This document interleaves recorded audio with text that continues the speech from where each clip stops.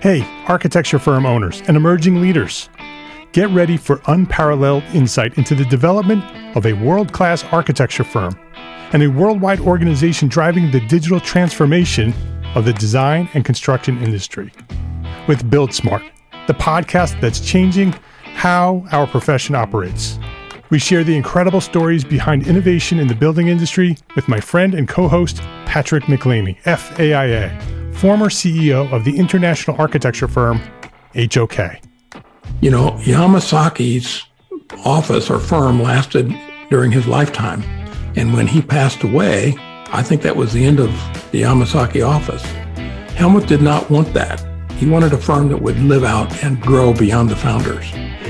In Season 1, discover the untold stories behind HOK's meteoric rise, from 150 employees in St. Louis to a powerhouse with over 1,900 staff members and 27 offices worldwide. You know, they weren't as polite as the Kojima people. That was just boom. And anytime you have a creditor, whether it's Kojima or the bank, that wants their money, unless you can raise money someplace else, you are out of business. Bankrupt. And hold on tight for Season 2, where Patrick takes us on a new adventure as chairman of Building Smart International, shaping the future of digital transformation in the design, construction, and operation of built assets. Ian Howell, Ken Harold, and I, Ken was my technical representative from HOK. The three of us took a tour of Europe of 5 cities in 5 days. Very busy time. Simply follow the link in the show notes to subscribe to Build Smart now and uncover lessons that will transform you and your architecture firm.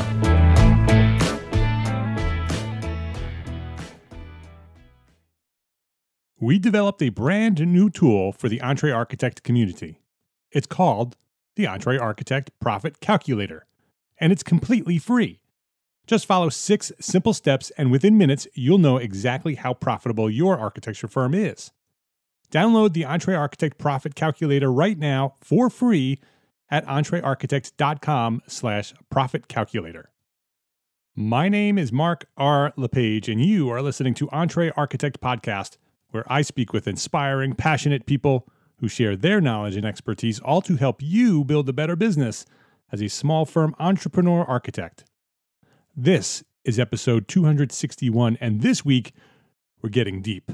Buckle up for my conversation with James Gepner of Erase40.org, and we're talking about behavioral science and the value of the architect.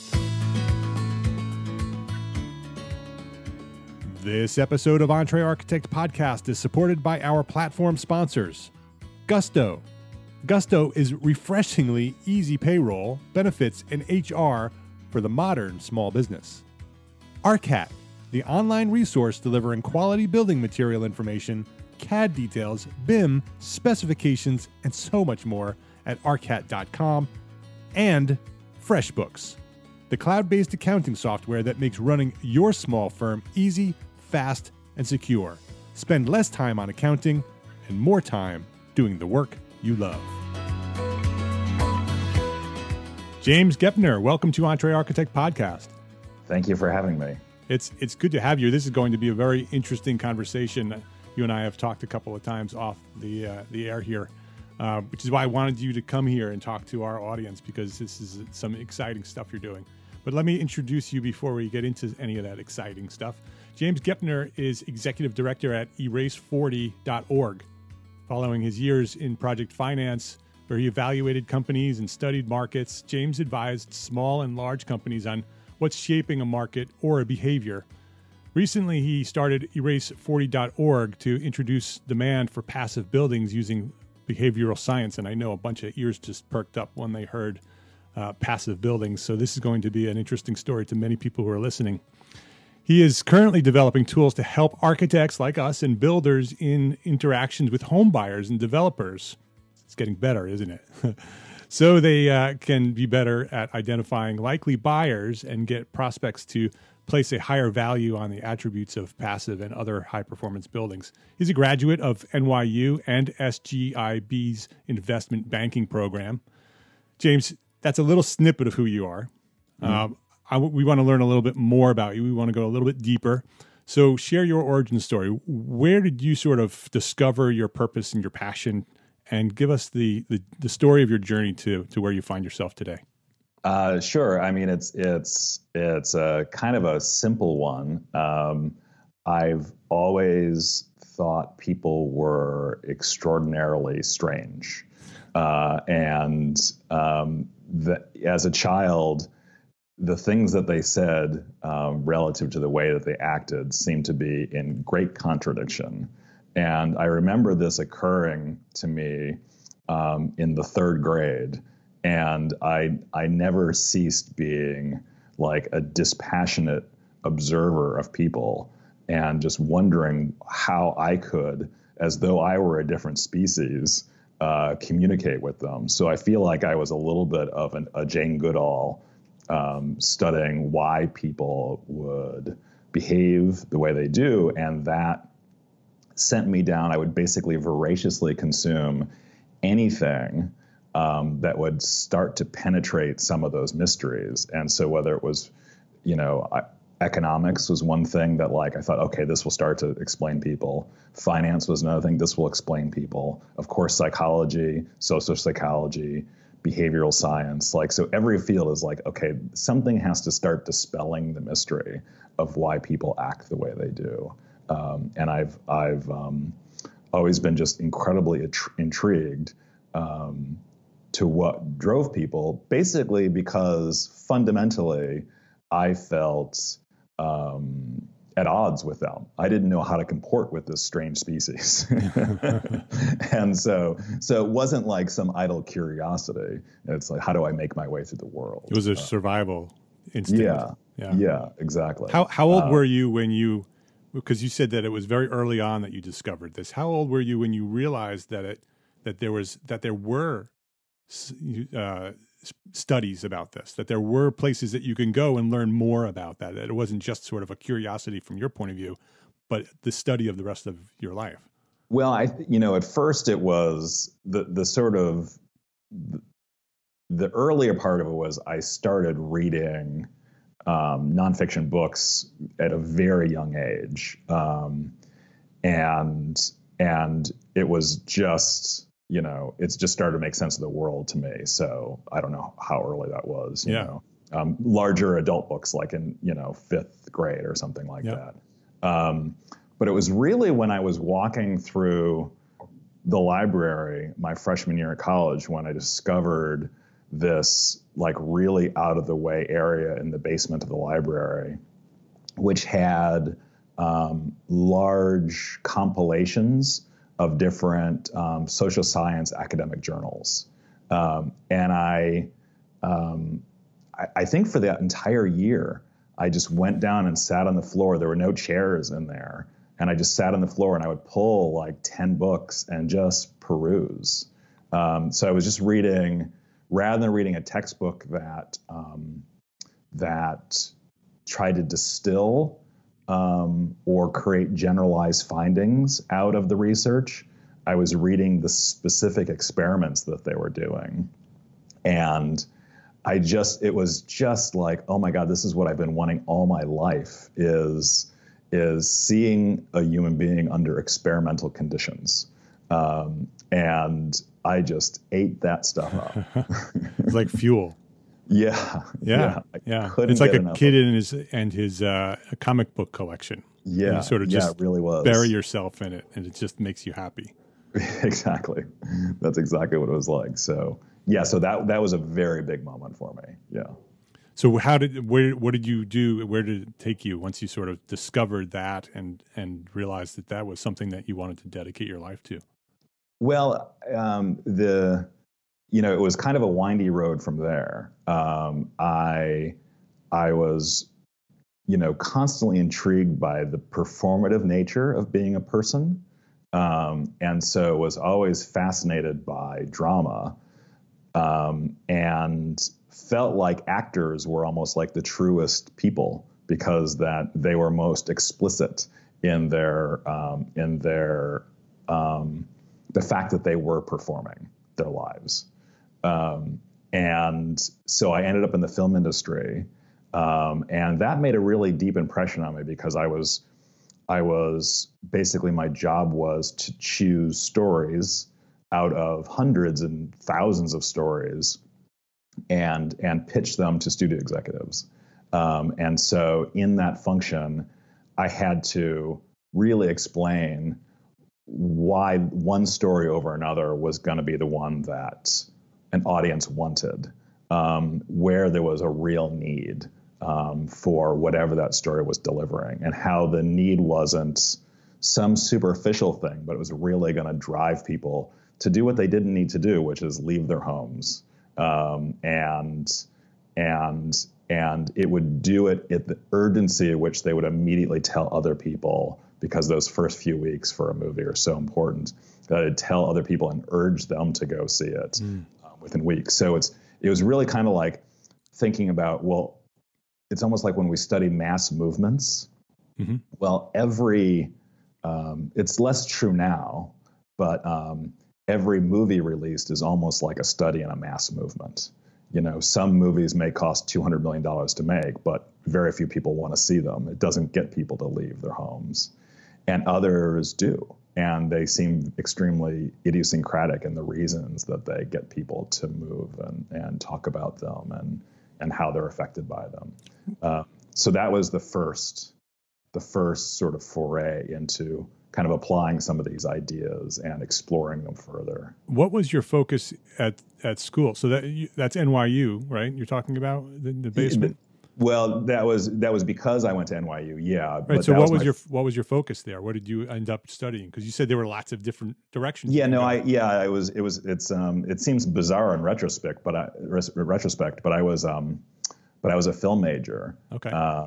And so I went into the film industry, and there's the film industry is an extremely large industry, but my sole focus was on whether it was a newspaper article, a play, a book, anything, just a verbal pitch was, this is the thing to do or this is not the thing to do. And I would call up studio executives and speak with as much urgency as possible to get them generally to try to get them to write a check for anywhere from $500,000 to $5 million within 24 hours. So I'm basically trying to get them to commit to spend ultimately anywhere from $60 to $100 million to make a movie on the reinsurance that what I'm saying to them is correct. It's a lot of pressure. It was a lot of fun, a lot of caffeine and a lot of fun. So where did that lead you? Because I know pretty much, you and I don't know each other deeply yet. We've talked a few times, but I know where you are now. And so I'm trying to connect the dots because it's a very interesting life, because what you're describing in your early years doesn't make sense that you end up where you are now. And so, right. So what happened after you are convincing these studio executives to spend $100 million? Sure. So I left the industry because I didn't want to move to LA. And I just by a fluke ended up in finance at an investment bank. How did that happen? I met a great guy who just said, I know you don't know what direction you're going in, but I'll put you through this training course that will change your life, and whatever path you want to pursue, including if you want to stay in the film industry, it's going to help you. Interesting. And it was an extraordinarily generous offer on his part. I didn't realize how generous at the time because I actually refused him like 5 times. And he was absolutely right. And so I went through an investment banking training course, and started studying markets. And immediately they put on my desk where I was gonna basically monitor a project, and the project was a $2.5 billion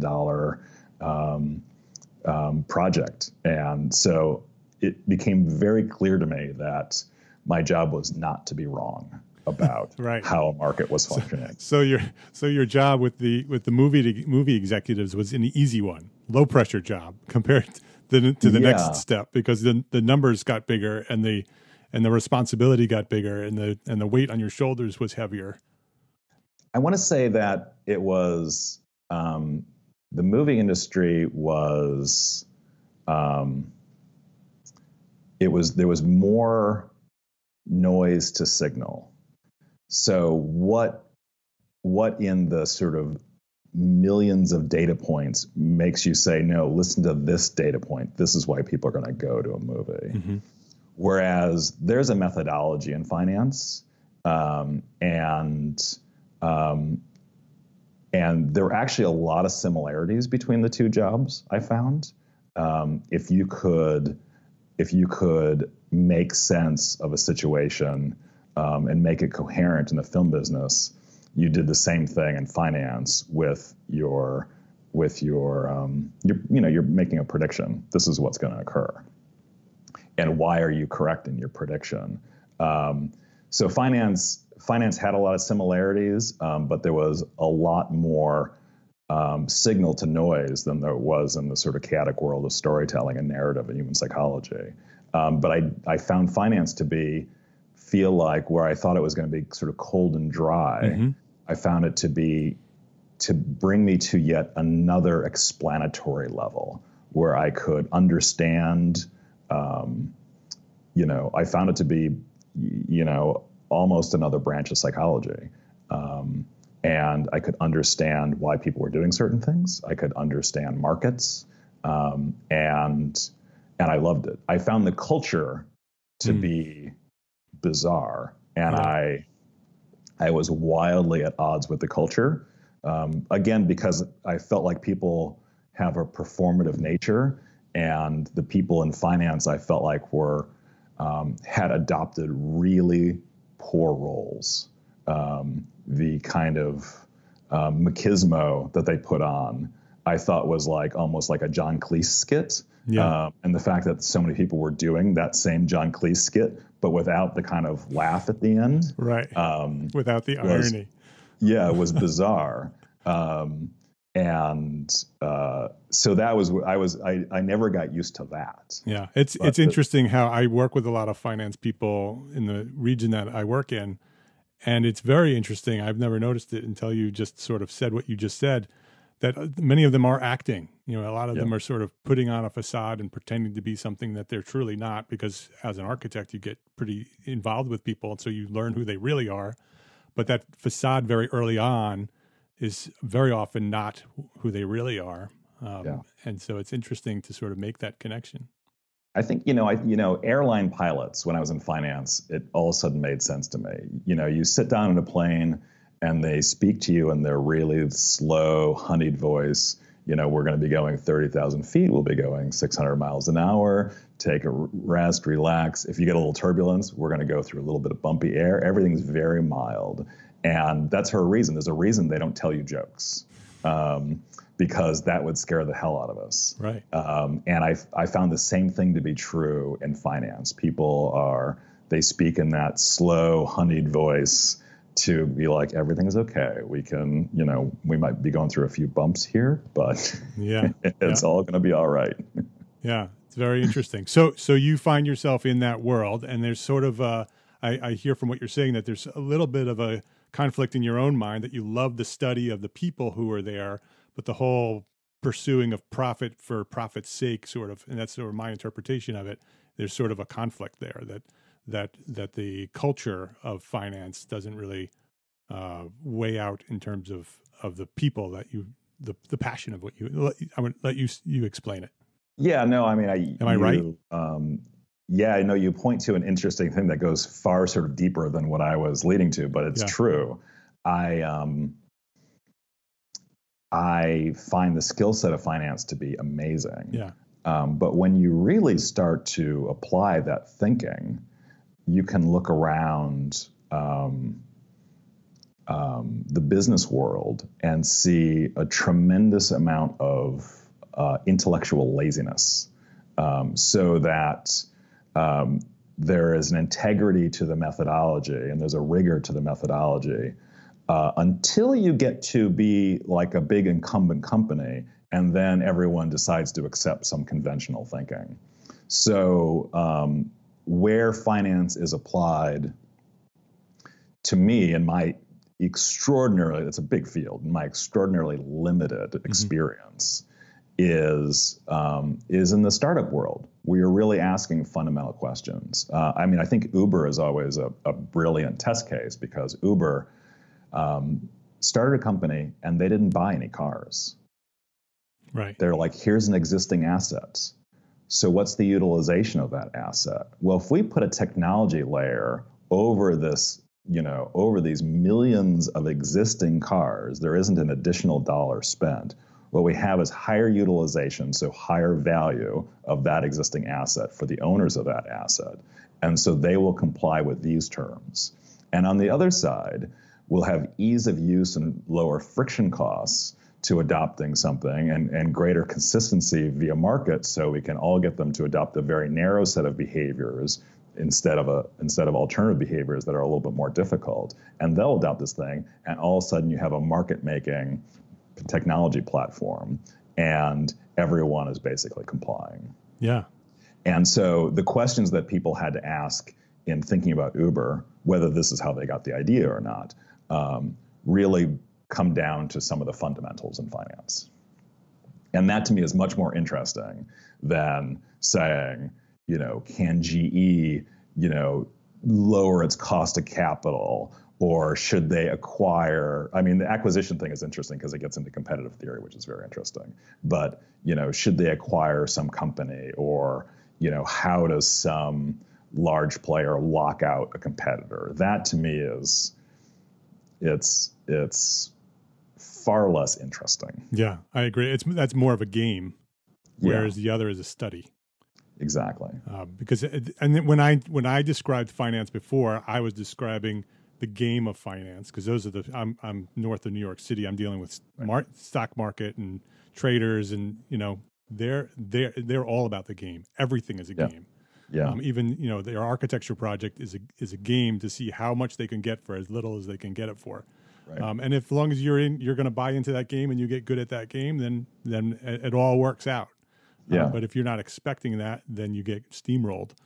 But you see it in some levels. I mean, Warren Buffett's in the news all the time, and a lot of people talk about what made him successful, and the conversations are really interesting. So I'm not being dismissive of all those conversations, but Warren Buffett applies finance almost at the level where you'd call it a philosophy, and not a sort of day-to-day thing. So the way I think about it, and I use this tool, return on assets is a measure that you can look at a company's financial statements and come up with a calculation. And that's obviously a quantitative calculation. But you can think of the concept of return of assets in a qualitative fashion and go, okay, return of assets over the next 20 years, what is going to increase that number? We don't need to do any math. What is going to increase that number in the use of forestry products? Or here is a roof being put on, or, what is some trend line back to Uber? How do you increase the return on assets of all those cars that have been produced? And Uber is the answer. So when you start to look at return on assets, you start to be able to predict where markets are going when you look at it in a qualitative fashion. So basically that one little metric starts to give you a little bit of a crystal ball about where things are going.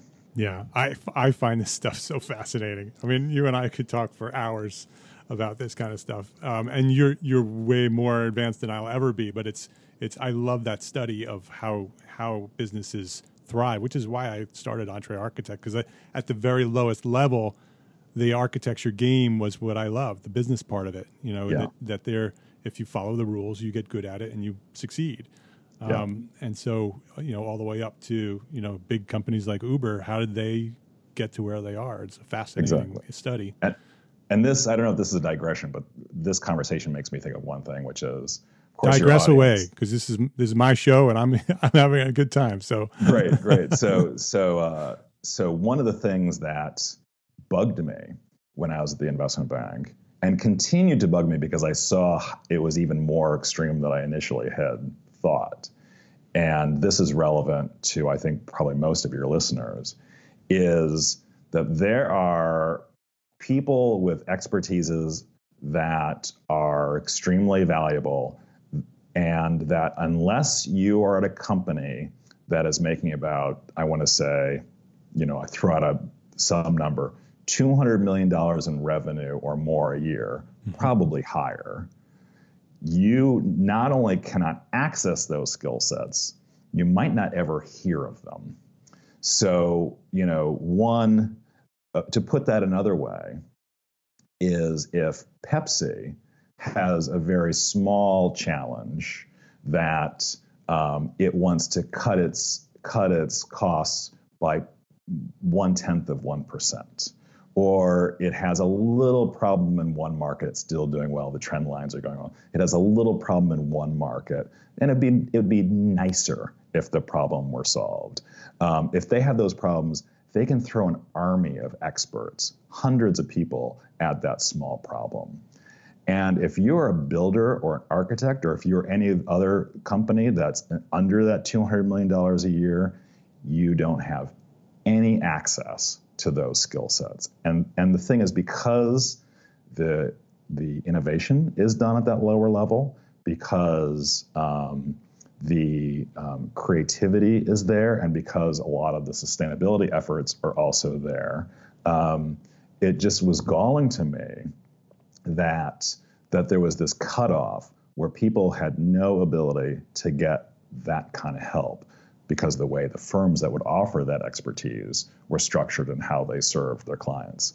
And just going back to Pepsi, Pepsi sells diabetes, and it can get all the help at once.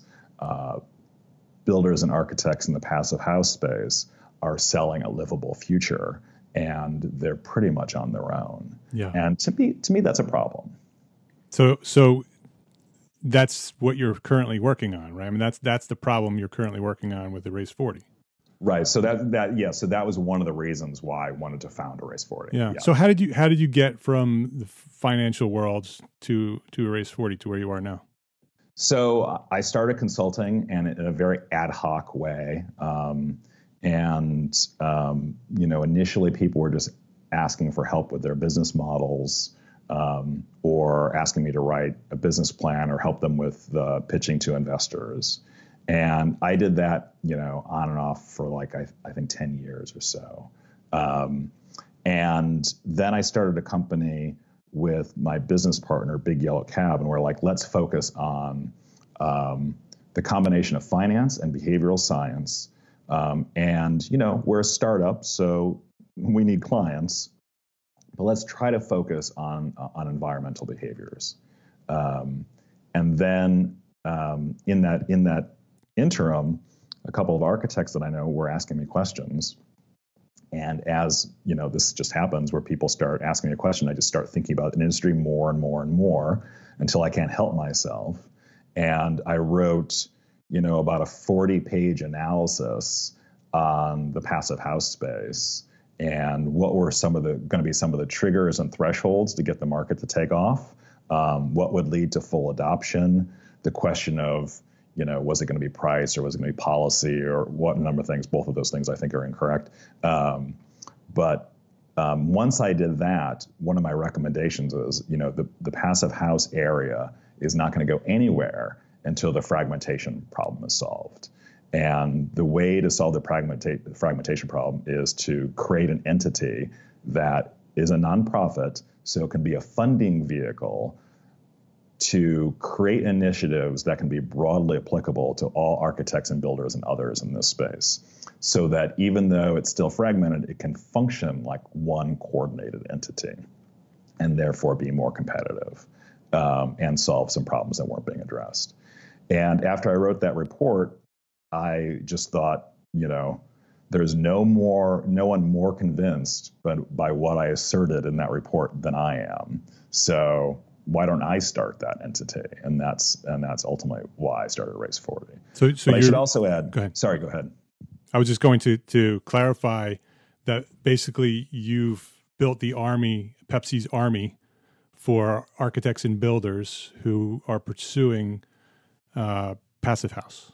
Yes. To try to get people to understand why it is what it is and why it's important to adopt and how to do that. I have architects come to me all the time saying, I'm passionate about Passive House, but my clients don't want it. Right. And so what do I do? And Right. so that's what you're pursuing, is to sort of give those architects and those builders the information they need and the approach and the understanding of behavior and what's going to make this light on fire like Right. a blockbuster film. We can do the same thing with Passive House. Exactly. Yeah, exactly. And that, what I found is, you and I were talking about earlier, what I found is that when I approach people to be in that army, whether the people in finance or economists or behavioral behaviorists, everyone says yes. Yeah. Everyone's interested. And people who don't have to say yes. People who don't have to say people yes. who are at very high levels, Yeah. they're comfortable with what they're doing. They're well paid. They have power. They're interested in pursuing this. Yes. Yeah. I'm finding myself in the rooms with some very impressive people, and it's I find it both hilarious and a little bit intimidating. But even more specifically to the point that you just made, it's helping them, but I want to put like a finer point on it, Mm-hmm. which is it's not just helping them. What I want to do is get firms to be at capacity in terms of the number of Passive House projects they're doing per year. And I want them to be confident that we know what the market is, that we know how to access that market, we know how to draw people through from the beginning of that meeting to the end, where they're making strong commitments and where they're recognizing the value of these projects, and that the firms don't have this burden that they have right now of going, how do I sell these things? And the burden of meeting with prospect after prospect, where the people end up saying no, or they might say yes for a while but float away. And there's a situation where the architects and builders bear this tremendous burden of pitching constantly, Mm-hmm. and not being able to do the thing that they really love and that they're great at, which is designing and building these buildings. So to me, like, having a very clear end game is important. And I don't think that end game is even remotely unreasonable. I think it, given the size of the market, and given the relatively small number of people that do zero energy and Passive House buildings, that should be a fairly easy objective to achieve. Why choose Passive House and not environmental building as a whole? Well, in some senses, I want to say that I'm agnostic about what the technology is. It's just from what I know so far, and our tools are really should work for anyone in the zero energy space. So I'm not like necessarily picking one technology over it, but from what I know, and I focus on Passive House, it is simply the best way to get there. I myself have a lot of thoughts about how it can be further improved, from both a use perspective and from a standard perspective. But there are things that I think if I told, I could sort of like hear the response in some people who have worked very hard on that standard going, who is this idiot? But if I actually sat down and said what those changes are, I don't think I'd get much resistance, because the core of the standard, I think it's amazing. There's just a couple of things that I think can be added on that from a market perspective would make the uptake a lot easier. We'll be right back to our conversation after this quick break to say thank you to our platform sponsors at Entre Architect: Gusto, ARCAT, and FreshBooks. Payroll and benefits are hard, especially when you're a small business. You don't have time to be an expert in things like taxes and regulations. And old school payroll providers, they just don't get it. They aren't built for the way that we work today. Gusto is making payroll, benefits, and HR easy for small businesses. They're different. Modern technology does the heavy lifting, so it's easy for you to get things right. You no longer have to be a big company to get the great technology, those great benefits, and the great service for your team. To help support this show, the Entre Architect Podcast, Gusto is offering our listeners an exclusive limited-time deal. Sign up today and you'll get 3 months free once you run your first payroll. Just go to entrearchitect.com/gusto and claim your free 3 months of payroll processing today. entrearchitect.com/gusto. For years, when I needed information on manufacturers' products, I headed straight to Google. Then I sifted through the hundreds of results to find the one or two that might be the link to the product that I'm looking for. And more often than not, the link was not what I was seeking.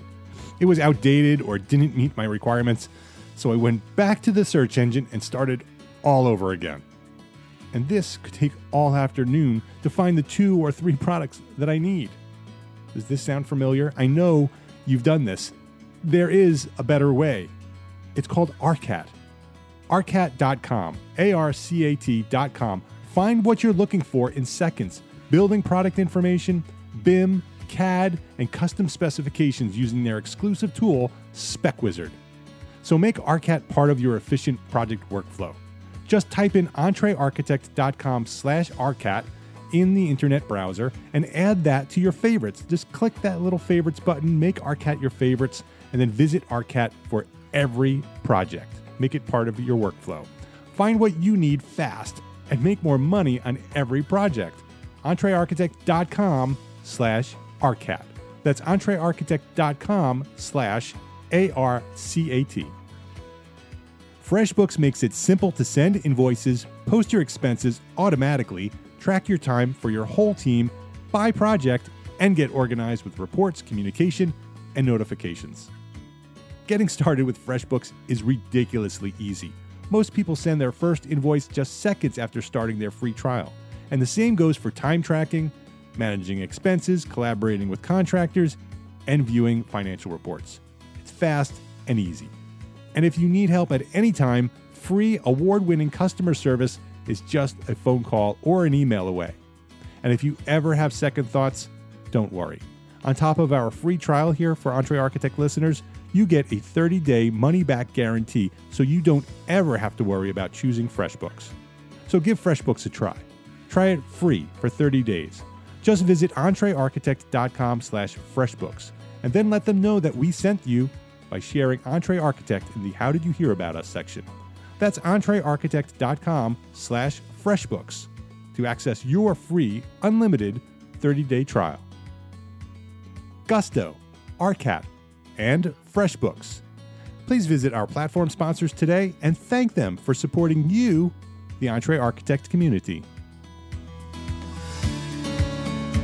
Right. What are the things that, what are some of the things that you were approaching Passive House with that architects who, as a whole, could understand? Because what you're talking about is trying to convince a market that there's a value to building this way. Correct. And so that's something that any architect, if they understood what you're doing for Passive House and environmental building or zero energy building, that they can apply to architecture at large, because that's a complaint constantly with small firm architects is the market doesn't understand who we are and what we do. Right. So how do we educate them? That's usually the term, is how do we teach them what they should know in order for us to be able to do what we do? Right. Okay. So let me just dive into some behavioral science. Yeah, let's do that. and acknowledging that the point of doing so isn't to convert architects and builders into behavioral scientists, but just to take this big ball of spaghetti and start to disentangle some of the things so that we can go through them one by one and tackle them. So if we think about let's just focus on the custom home market. Yeah, great. As an example, and I'll be referring to the meeting map, which is the tool that we've developed that is designed to pretty dramatically increase the rate of adoption of Passive House. It has other benefits too. Another benefit is, of course, if they're adopting Passive House, it means because the people are gladly accepting increased construction costs, although, of course, that's a debate about whether there is always going to be increased construction costs. Yeah.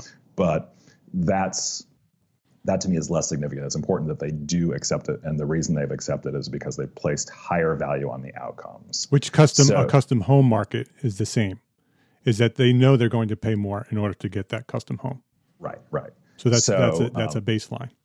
Yes, exactly.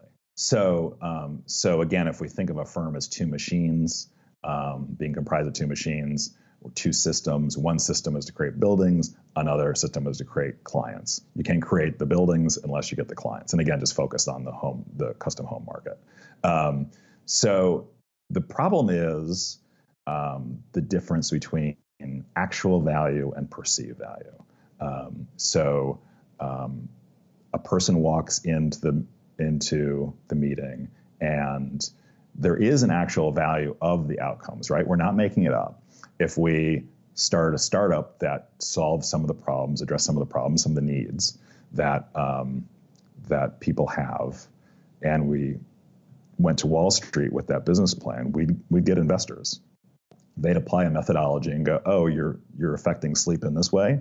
You're affecting risk of respiratory illness this way. You're affecting focus this way. Okay, there's a market here. There's a need, and we can charge people for that. We can value what addressing that need will do. So there's an actual value and there's a perceived value. And the problem is, for a variety of reasons, which I'll start to enumerate, there's a really large delta between that actual and perceived value. So home buyers, walk into that meeting and they start to make a lot of very predictable and systematic errors, and so have that lower perceived value. Now, that sounds like really bad news, but it's actually, we're in the situation, right? The circumstance is, the status quo is what it is. So that actually turns out to be really good news, because a client typically would walk into a meeting like that armed with years and years of watching HGTV and what HGTV is teaching them about what we are and how we do what we do. Yeah, that is a great example. If you it's a slight digression. So HGTV. So if you're a football coach of a professional team, and it's the game before the Super Bowl, and you're down by a couple points, and it's third down, you have the ball, and you have to decide to call a running play or a passing play, right? So what are you going to do? You have all sorts of, so where are you on the field? What players are healthy? What players are sort of having a good day? What is the probability of interception or a fumble? You have all these calculations. Where is the momentum? Who has the momentum? Who has the momentum? You're making a prediction. Yeah. So the thing is, a decision is a prediction about the future, right? And so that football coach is making a prediction. So what if that football coach, instead of thinking about all those probabilities and their knowledge of the game over the last 40 years and their study and their plays, said, I'm going to look at tarot cards, and I'm going to base it on if I turn up a blue card. I don't know anything about tarot cards, but if I turn up a blue card or some kind of symbol, I'm going to call a passing play. Then that is an irrelevant variable. We would think that's laughable, and we wouldn't bet on the team of a coach that did that. And yet, the people who are following the procedure by HGTV, they walk into a home and go, oh, I like blue paint. Well, that is a variable that has nothing to do with their respiratory health, how solid the foundation is, the quality of the systems of the building, the likelihood that their children will be able to focus when they study after school, the resale value. None of that matters. And so the decision quality of those HGTV folks is so painfully bad. And yet, basically, we're indoctrinated in these set of ideas that cause people to make decisions based on information that is wholly irrelevant to what our outcomes will be, which is why, if you look at outcomes, why there are default rates and mold problems and people needed to refinance to buy a new furnace, and all these bad outcomes are can be reduced by improving our decision quality. And the fact that so many people encounter those bad outcomes, waiting on Saturday for a repair person, all these things are the product, at least in part, of poor decision quality. So the question is why aren't people looking at those outcomes? Why don't they make better decisions?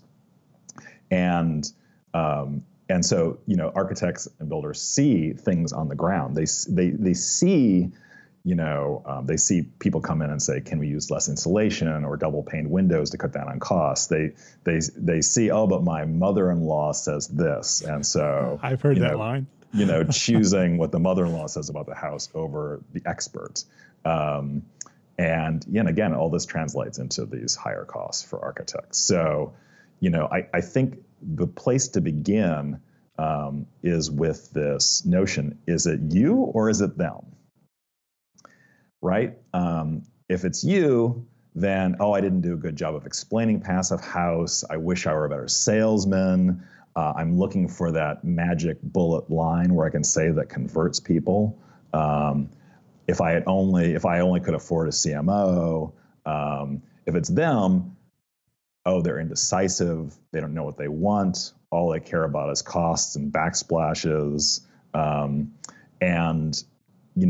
think the place to begin is by saying this is the wrong question.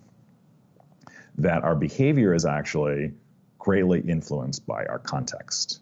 It's greatly influenced by factors external to us. So having a person say, that person's cheap or that person's indecisive, that's trying to find an attribute within the person that's driving the behavior. And the question, of course, always is what's within our control. Right. And what's within our control is we can influence the environment in which the decision is made. So this is what the meeting map is about, and this is what a lot of our work is about, is figuring out what are the barriers that are preventing the best decision, and can we go through those barriers one by one and knock them off so the person makes a better decision, right? And it's the better decision sounds like a value call, but it's not, because when you look at the value of the outcomes, they're universally recognized outcomes. Everyone wants health. Everyone wants to be able to focus. Everyone wants to be able to wake up in the morning and feel good because they slept well. So these are universal outcomes. These aren't some subjective or arbitrary things. So the question is, what are those systematic and predictable errors? And how do we influence them?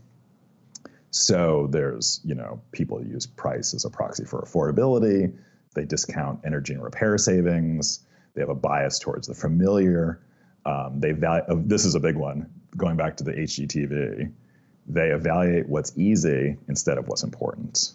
That is a tendency. And they don't know they're doing it. That's the other thing. Right. Because these are unconscious biases. Again, they don't differentiate between the expert's advice, the architect or builder who has tremendous training in this and does this for a living and sees all these problems and the solutions every day. Instead, they go, my Uncle Joe said this. and Uncle Joe just has opinions about everything. Right, right. And then, of course, they make one-to-one price comparisons between the conventional house and the passive house. One example of that is we all use reference points, right? If I ask you, how wealthy are you? It's more likely that you're going to go back to the people that you knew in college and to see how wealthy they are now, and say, I knew this guy, Gus, he's this wealthy, and compare yourself to Gus, as opposed to go, I'm relative to Bill Gates, I'm very poor. So it's more likely you're going to take, choose unconsciously a reference point. You're not going to go back and actually consciously think about Gus. You're just going to go, I'm doing well or I'm doing poorly based on how well Gus is doing. You're not going to go, Bill Gates or a person who, lives, as a rural farmer in Chile. You're not going to do that. So we have this tendency to unconsciously pick a reference point. And so when people look at MLS or they watch HGTV, they come up with a pool of reference points that are completely irrational. And one example is like if you're going to go, and I think you and I might have spoken about this in the past, is if you go and look for a 10-speed, and you go, oh, the 10-speeds, it's a used 10-speed, it's $200. And then you go onto a car lot and look at a brand new BMW, and it's like, oh my God, $65,000 for this car? It's so expensive. Well, they do different things. Just because they're both called transportation means there should be a one-to-one comparison. And you can see, and this is one thing that we want to pull people through, you can see the errors that people make. You can correct the errors by going, well, what are you trying to do? Are you trying to commute in Key West, a half mile? Or do you live in Maine and you want to take clients to different locations in the middle of winter? So one does the job and one doesn't. So it's about what are you trying to do and what are the outcomes? And then all of a sudden you realize that reference point, that the $65,000 BMW might not be expensive at all for what you're trying to do. And the 10-speed doesn't work at all. And so that's just an absolutely absurd comparison. And it's certainly an absurd comparison when you are looking at a house and think, okay, here's a conventional house, built in the 50s, and here's a passive house that I'm going to, have built.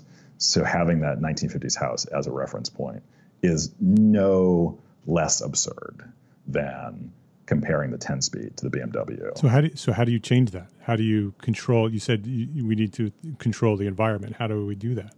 So the meeting map does is basically has it breaks the meeting down into 5 stages, and there's pre-evaluation questions. It anticipates all those predictable barriers. So it takes people through 5 stages.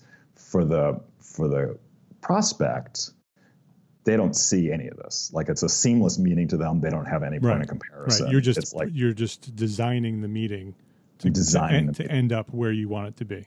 Exactly. So I'm basically designing a decision environment where all those barriers, all those sort of errors in thought are less likely to occur, where people don't experience an aversion to the unfamiliar because they're not presented with things that are unfamiliar, where they don't discount the future because we've made the future through a variety of means, we've made the future seem both present and real to them, so they can make a decision on that basis. So they can see those outcomes and go, oh, that's urgent to me right now, so that they can see the cost profile in a completely different light, so they're not making a financial error. So it takes all these things and anticipates all of them and then comes up with a remedy of them. And it does so by structuring this meeting into 5 stages where there's questions sent out in advance in the meeting. That information collected will be used, sort of deployed very strategically throughout the meeting. Again, seamless to the client. And then there's careful instructions about what occurs when the prospect first walks in the door, how you greet them, how you control the meeting, how you don't allow them to preempt your meeting, which is the comparison I make there is you do what a doctor does. It's like they have their process and you walk in there and you might want to say your elbow hurts, but they want to hear your family history first. It's like, okay, we're going to talk about your elbow, but let's get your family history. How old were your grandparents when they died? Are your parents still alive? Any diabetes or heart disease in your family? They go through the process and you let them because they're the experts. So that there's very specific instruction about that in that stage 2. So with that stage 2, you're sort of taking people who come in on one track because they've been put on this track with their past experiences, and you're deliberately and strategically shifting them off their track onto your track so you can now present the other steps. The tracks so what you just said is actually extremely advanced behavioral science and correct. That's called a channel factor. And yes, that's exactly right. it continually pushes them onto a track is a really good way of thinking about it. If we put it out in I know it's called a meeting map, so I don't want to overuse the analogy of a map, but if you lay out train tracks on a map or see an illustration of it, you can go towards the wrong destination or go towards the right one. And where you start to divert early prevents them from making later mistakes. Interesting. Yeah. So that's a strategic step to make sure that they don't get to where they're ultimately going to go if you don't get them off of that track. Exactly. And they'll end up where you want them to be because you get them onto your track early. Exactly. It's so at various junctures, it's like, okay, here's the juncture, push them here. Here's the juncture, pull it. And there are a variety of tools deployed to do that. Some of them they're all going to be, again, inconspicuous to the prospect. So one by one, it's like it lowers the inhibiting pressures. And really what it does is basically say, okay, let's acknowledge the person we have in front of us. We are not perfect cost-benefit analysis machines. We have an idiosyncratic way of coming up with information. A lot of people have heard Daniel Kahneman's work on System 1 and System 2 of our brain, where one part of System 1 is very automatic, fast, beyond our conscious control, effortless, has lots of shortcuts, and System 2 is very deliberative. We might think that we can give people information and they'll choose the deliberative path. So if we say, here's some statistic on Passive House, they'll be deliberative about it and go, okay, so that's the better option for me. But the System 1, System 2 is a really great way of thinking about the brain and how we make decisions, because the brain is it's an energy-saving device. We get a lot of computational power out of the amount of energy that we use. And System 1 is the one we use about 95% of the time. So that's a really long way of saying when you give them the stat about a passive house, it's very likely that will be meaningless in terms of behavior. Right. So what's the alternative to that? Because that's typically what we would do, right? We'd come armed with all this information to teach them and, again, educate them on what's valuable, that they should, now that you know what's important, you should choose this option. But they're not going to choose that option. Yeah, they're not going to choose that option. Knowledge does not correlate to behavior. Knowledge is really only the beginning. So how you do it is you make things, the term is salience. It's a common term, but in behavioral science, you use it in a very specific way, which means is the notion that you're presenting to them readily available? Can they access it? Does it comport with what's known? Does it have emotional resonance? Will they, it's all those slightly different concepts. Will they remember it? So you convert things that might be informational and say, okay, these things might have informational value, but they're not going to have behavioral value. And you allow the customers, because architects and builders in the passive space are very both credible and very good about wanting to be transparent and provide all information. So you allow the information to be had. But in the meeting, you go, okay, let's measure things for what has behavioral value. And so in stage 3, just going back to the meeting map, in stage 3, you walk them through a booklet that we've made that looks at ways to evaluate a house. And what that does is allows them to both see the house, it allows them to see basically how the decision they're making now, what that will have for their long-term outcomes. It allows them to make a connection between the decision and the long-term outcomes. So they're looking at their future. You're presenting them with their future. Exactly. They're looking at their future and basically seeing a path to get there. Before they had no basically decision criteria, and all of a sudden now they have decision criteria. And what you do in that meeting with them is you ask them, would you like to make this one of your criteria? And then they commit to that in front of you. So now they've just made a public commitment to look at a house a certain way. There are 5 sections in that booklet where they can do that, where they can make a commitment to look at a house this way. If they even say yes on one, you're good. because now if they go to a conventional house, that house will fail on each one of them. And so even though it was a very sensitive, all they're saying is, I will evaluate a house this way. This thing is important to me. But instantly, so many alternatives that were just available to them as far as, existing homes or conventional new builds, they just completely went away. So because they completely went away, they're no longer a reference point between a conventional and passive home. They're connecting solidly to, what am I trying to do? Well, this is a value. This is a future that I choose. I choose a future with more usable space because there's not cold zones, there's not hot zones. I'm not going to have to close a bedroom because there's chills. I'm not going to have drafts. That's so they've just chosen that. And because you've just given them the ability to evaluate houses, they can go take this booklet and you give it to them so they can take it. So it's like, go, as you tour other houses, as you continue to think through this process, go ahead and meet with other architects, take this booklet with you. And when they test their other options against what they've just committed to, those options fail. That's very interesting. So you're not trying to sell them on passive house, quote unquote, or this big technology that we're going to design this entire house based on this. You're breaking it down to the comfort level and the behavioral piece of it and the emotions that go along with that, and have them commit to those items.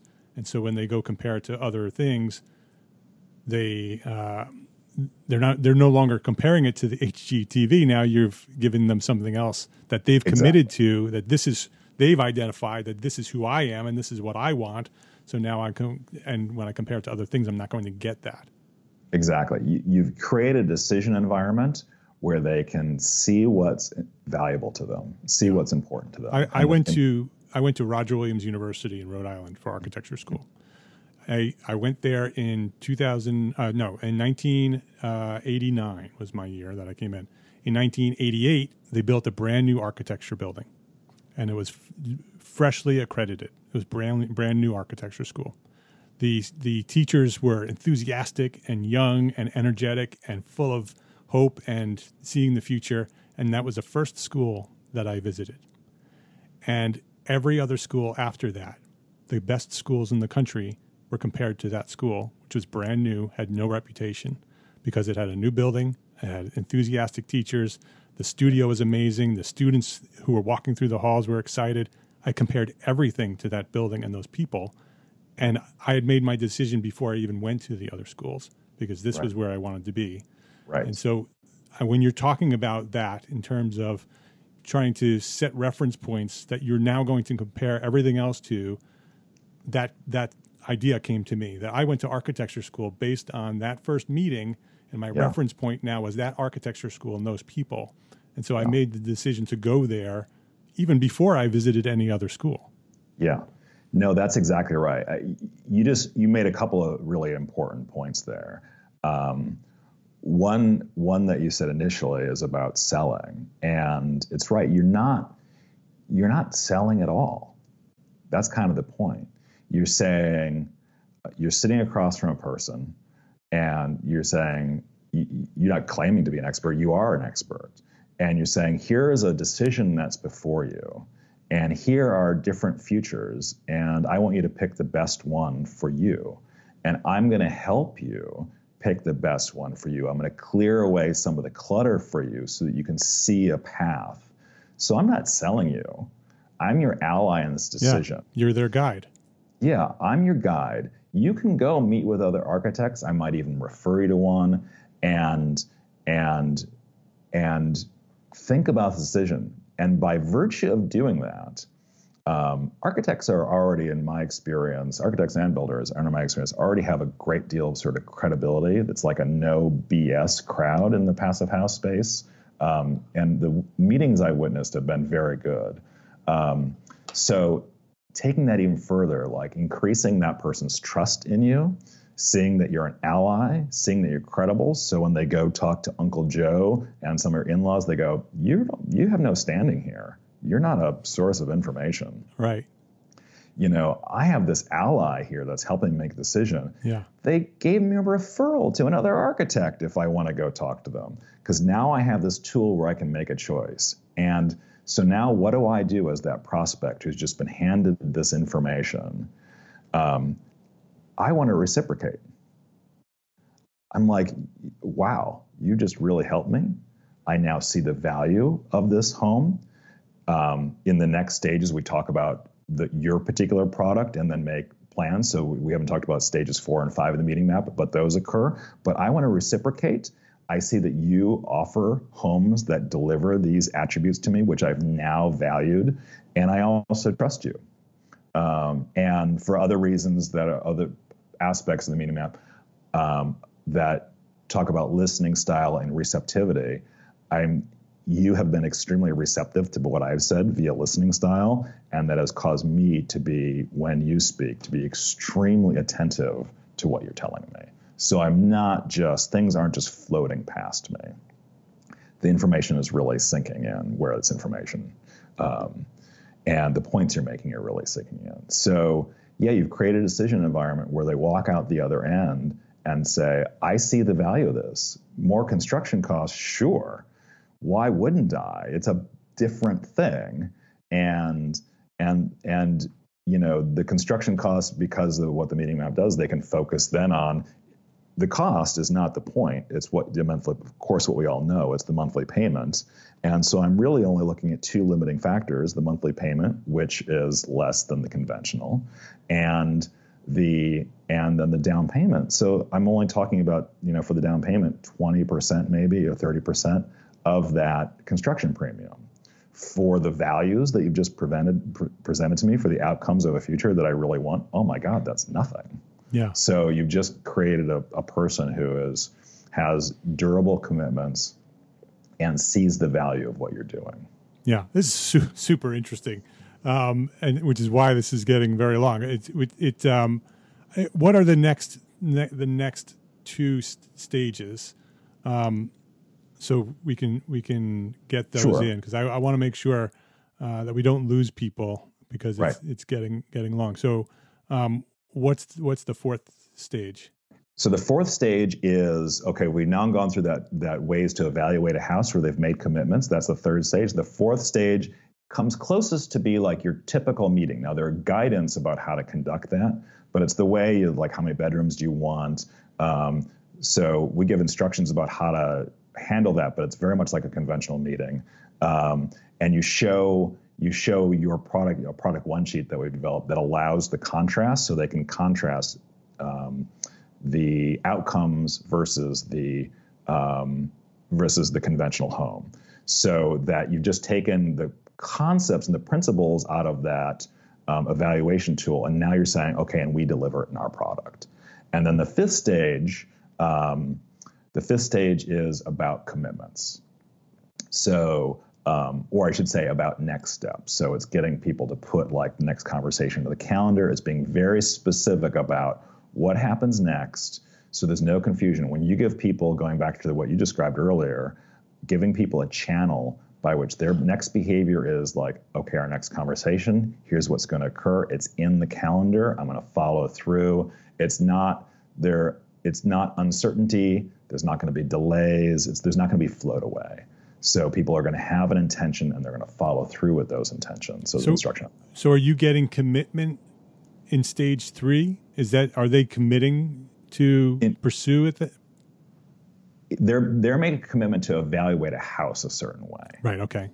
But because they're evaluating a house a certain way, that reveals the value of your services. Got it. Then you follow through with those things in stage 4, and talk about the specifics of their needs and what they want, and have a conversation. And there's very specific instruction about how to answer technology questions, how to answer different questions that come up. We have a playbook that says, in this situation, respond this way. That's all consistent with behavioral science and evidence base. And then, and that 5th stage is like, okay, great. We're going to talk again in 2 weeks. We pick a date. This is what we're going to do in that conversation, and then you're off. And hopefully, not only have you reduced the time, not only have you increased their commitments, their likelihood of going with you, you've converted them to a passive house client, and you've hopefully decreased the window that gets to referral and the window that goes to contract. I'm sorry, not referral, the retainer, or the window to get to contract. And you've also decreased your email load of all those sort of technical questions that come up. So it should accomplish all of those things. Yeah, because once they trust in you, because you've gone through this process, now you're their trusted guide to experience this journey they're going to go on. They no longer have to second guess your decisions. You can start making those decisions with confidence, and they will have confidence in you. You will have confidence that they have confidence, and the job will go smoother. Exactly. And I think, one thing that simplifies all this is that our question tends to be, how do we sell more of these, or how do we increase the number of people that will opt for the passive house? But if we flip that question, it illuminates the situation a lot more. Is how do we make this behavior commonplace? When we ask that question, how do we make it commonplace? What we suddenly see is that there are inhibiting factors. And all we have to do is go one by one through those inhibiting factors and go, let's take them off. And those inhibiting factors have everything to do with our inability to see the value of these outcomes, and not to do with actual limitations in cost. So yeah, it's like this aims to make that behavior commonplace. Yeah. What's your vision? What's your vision for Erase 40? What's the end game here? Well, the thing about policy is that it's limited by national boundaries, and you don't know when it's going to occur. The other problem with policy is that you're an architect or builder with skin in the game that's working your butt off to do this and with this huge skill set. And you're like, yeah, but I have no influence here. This is a thing that architects and builders can do. It's within their control. And because it's not policy, there's no national boundaries. So we can go to South America and Europe and Canada. These tools can go beyond boundaries. And the more there's widespread adoption of even these principles, it's easier to even pass those policies. So, I think my end game is the same as a lot of people's end game, which is the eradication of the conventional building. Yeah, that's what I was hoping you were going to say. Yeah, it's a big vision, and it's like when you're setting a strategy and you're setting a course, what's the course that's clear? It's like when you're a cancer researcher, you sign on because you want to cure cancer, not because you necessarily think that you're going to be the person that does it. You just want to advance the baton. Now, cancer is a hell of a lot harder than what we have in front of us. This is pretty solvable. We have the tools available. There are existing procedures and process and interventions that we can adopt in this area that have already proven elsewhere to be effective. All we have to do is use them. So it's a big vision, but I think it's completely feasible. Yeah, I agree. I as you go through these steps and you sort of teach what you're teaching, you can think, okay, well, if we can get every architect to, because this isn't about adopting Passive House or this special elite, special way of designing. This is about designing buildings the way they should be designed. Right. Every architect should be designing in a way that's environmentally friendly and sustainable and ultimately zero energy, because it's just the way it's going to be. It's just a matter of when do we get there?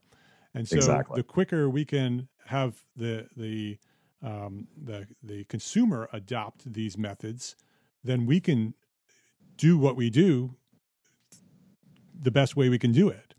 Exactly. Once the end user assigns value to these outcomes, there is a market signal that just ripples through the entire value chain and supply chain. It goes all the way up to, it goes builders and architects, funders, banks, institutional investors, policymakers. It just shoots right up there. So yeah, it should make a big difference. I want to add one sort of clarifying point too, because some people have approached me and said, yeah, but I'm a Passive House architect or builder, and most of my prospects come to me already know about Passive House, already want a Passive House. So is this tool applicable to them is sort of the implication, because the tendency would be to think I don't need it because the people are already walking in the door. So in my view, this is applicable to those firms as well, because when you look at the constraints and the barriers, the reasons why people don't opt for Passive House, people that know about Passive House already, or even say they like Passive House, the barriers for them is nearly identical to the people who don't know about Passive House. So all this system, this tool, should get those people over the hurdles, just like they do a person who's never even heard of this technology. Super interesting. Super interesting. Before we wrap up here, what's one thing that a small firm architect can do today to build a better business for tomorrow? So it's a great question. I think a lot about this. I would say that what every company is a decision-making apparatus, right? So here's one very accessible tool that everyone has available to them to improve their decision-making, it's called backcasting. So we tend, when looking from the present moment forward when we're planning, to be less accurate in our predictions than if we imagine that we're forward in time, another place in time. So imagine we're 2 years in the future, and this is the exercise. Imagine you're 2 years in the future and look back and say, okay, we've just achieved our end game, which is building passive houses at capacity. Let's just say that's the end game. Yeah. We've succeeded. What steps did we take to get to this future moment? And name those 4 to 10 steps. You'll see those steps more clearly if you do that backcasting than if you try to look forward from the present moment to the future. So you'll see them more clearly, and then do the second part of the exercise, which is do if-then statements. For each of those steps, do an if-then statement. What are the obstacles that might prevent you from doing any one of those steps? So take one step and say, what are the obstacles? And go, okay, if this obstacle comes up, I will then do this thing. So my team might be pessimistic. If my team is pessimistic, I'll remind them that we should do this because all the evidence supports this. This might occur, and so you just develop if-then statements. So before you've encountered that obstacle, you already know that that there's a way to get there. And this is important because there's evidence that when people say, the research specifically is on weight loss, it's like, I think I can lose weight.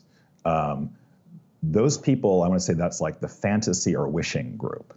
Those people tend to lose weight, have a harder time and tend to fail losing weight compared to the group that says, here are all the obstacles to me losing weight.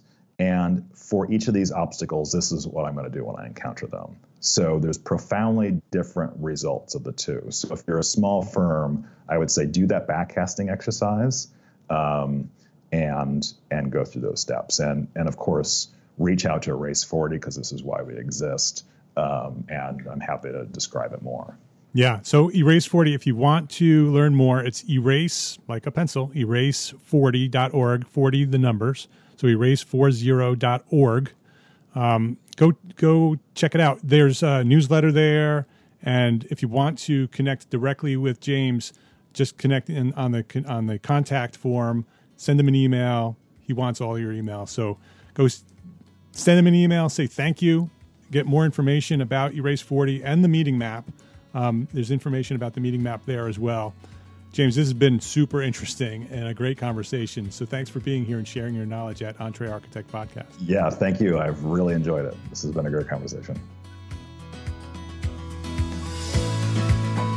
So why do our clients make the decisions they make? Why do they buy our services over the services of others? I often hear architects concerned about other non-licensed or non-registered professionals, and they ask me, how do they compete with them? How do they differentiate themselves in the minds of their clients? Well, James provided some very valuable information today throughout this episode. He's focused on passive house providers, but the lessons that he's sharing here in episode 100, or actually 261, are most certainly applicable to all of us here. What is the value of the architect in the mind of the market? How do we present our skills and our services to the market who's seeking them? Head over to entrearchitect.com/episode 261 and share your thoughts. I want to know what you think about behavioral science and positioning specific processes and specific steps and specific words to communicate our value to the people that we're seeking to communicate that value to. Very, very, very interesting. I love this topic. I had a really great time with James in this episode. Share this episode with a friend. This is entrearchitect.com/episode 261 and share it with a friend. Do that for me. I'd appreciate it. Before you do that, visit entrearchitect.com/profit calculator and download our free tool to help you calculate the profitability of your small firm. It's simple 6 steps. It's a simple 6-step process to see how much profit your small firm is earning. Download the EntreArchitect Profit Calculator right now. It's free at entrearchitect.com/profit calculator. My name is Mark Arlepage, and I'm an entrepreneur architect, and I encourage you to be an entrepreneur architect too. Build a better business so you can be a better architect. Love, learn, and share what you know. Thanks for listening. Have a great week.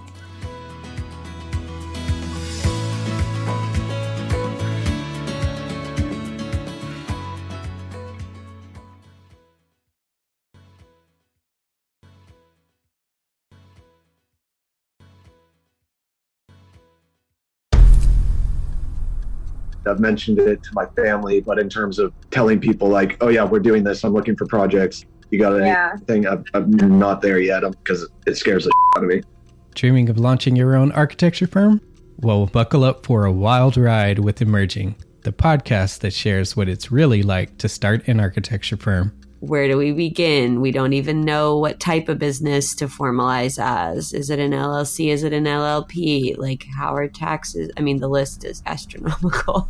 Season 1 featured founders Jeffrey, Lexi, and Chris, owners of Level Studio Architecture, are your fearless guides on this unfiltered journey from napkin sketches to a thriving studio. One evening, stumbled into one last dive, we sat at the bar and pondered our postgraduate futures. Amidst the conversation, a napkin became the canvas for our aspirations, sketching plans and milestones, sealing our heartfelt commitment and shared dreams. In drawing down dreams on a napkin collectively, that then, in your head, you've rooted like, oh, I'm connected to these people, like long term. The process of starting an architecture practice brims with excitement and challenges, demanding meticulous planning, flawless execution, and unyielding resilience. I kind of hate the term because it's so overly used, but I think everybody knows imposter syndrome. And I think it's so real to this day. I don't know if it's with everybody, but with me, I'm always questioning like, us, can we do this? Are we ready to do this? Are we prepared? Can we do it? Did we just decide a name? We did it, guys. Oh my the one that God. came out of nowhere. Woo! It came out of nowhere. I liked it. I saw it. Ready to turn your aspirations into reality? Follow the link in the show notes to subscribe to Emerging and chart your own path to architectural success.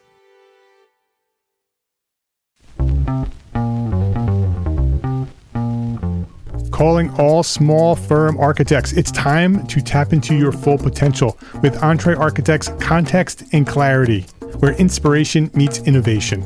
Hey, it's Mark Arlepage, founder of EntreArchitect, and I'm inviting you to join my 2 favorite co-hosts, Jeff Eccles and Katie Kangas, as they bring together authors, experts, and thought leaders for electric conversations with entrepreneur architects around the globe.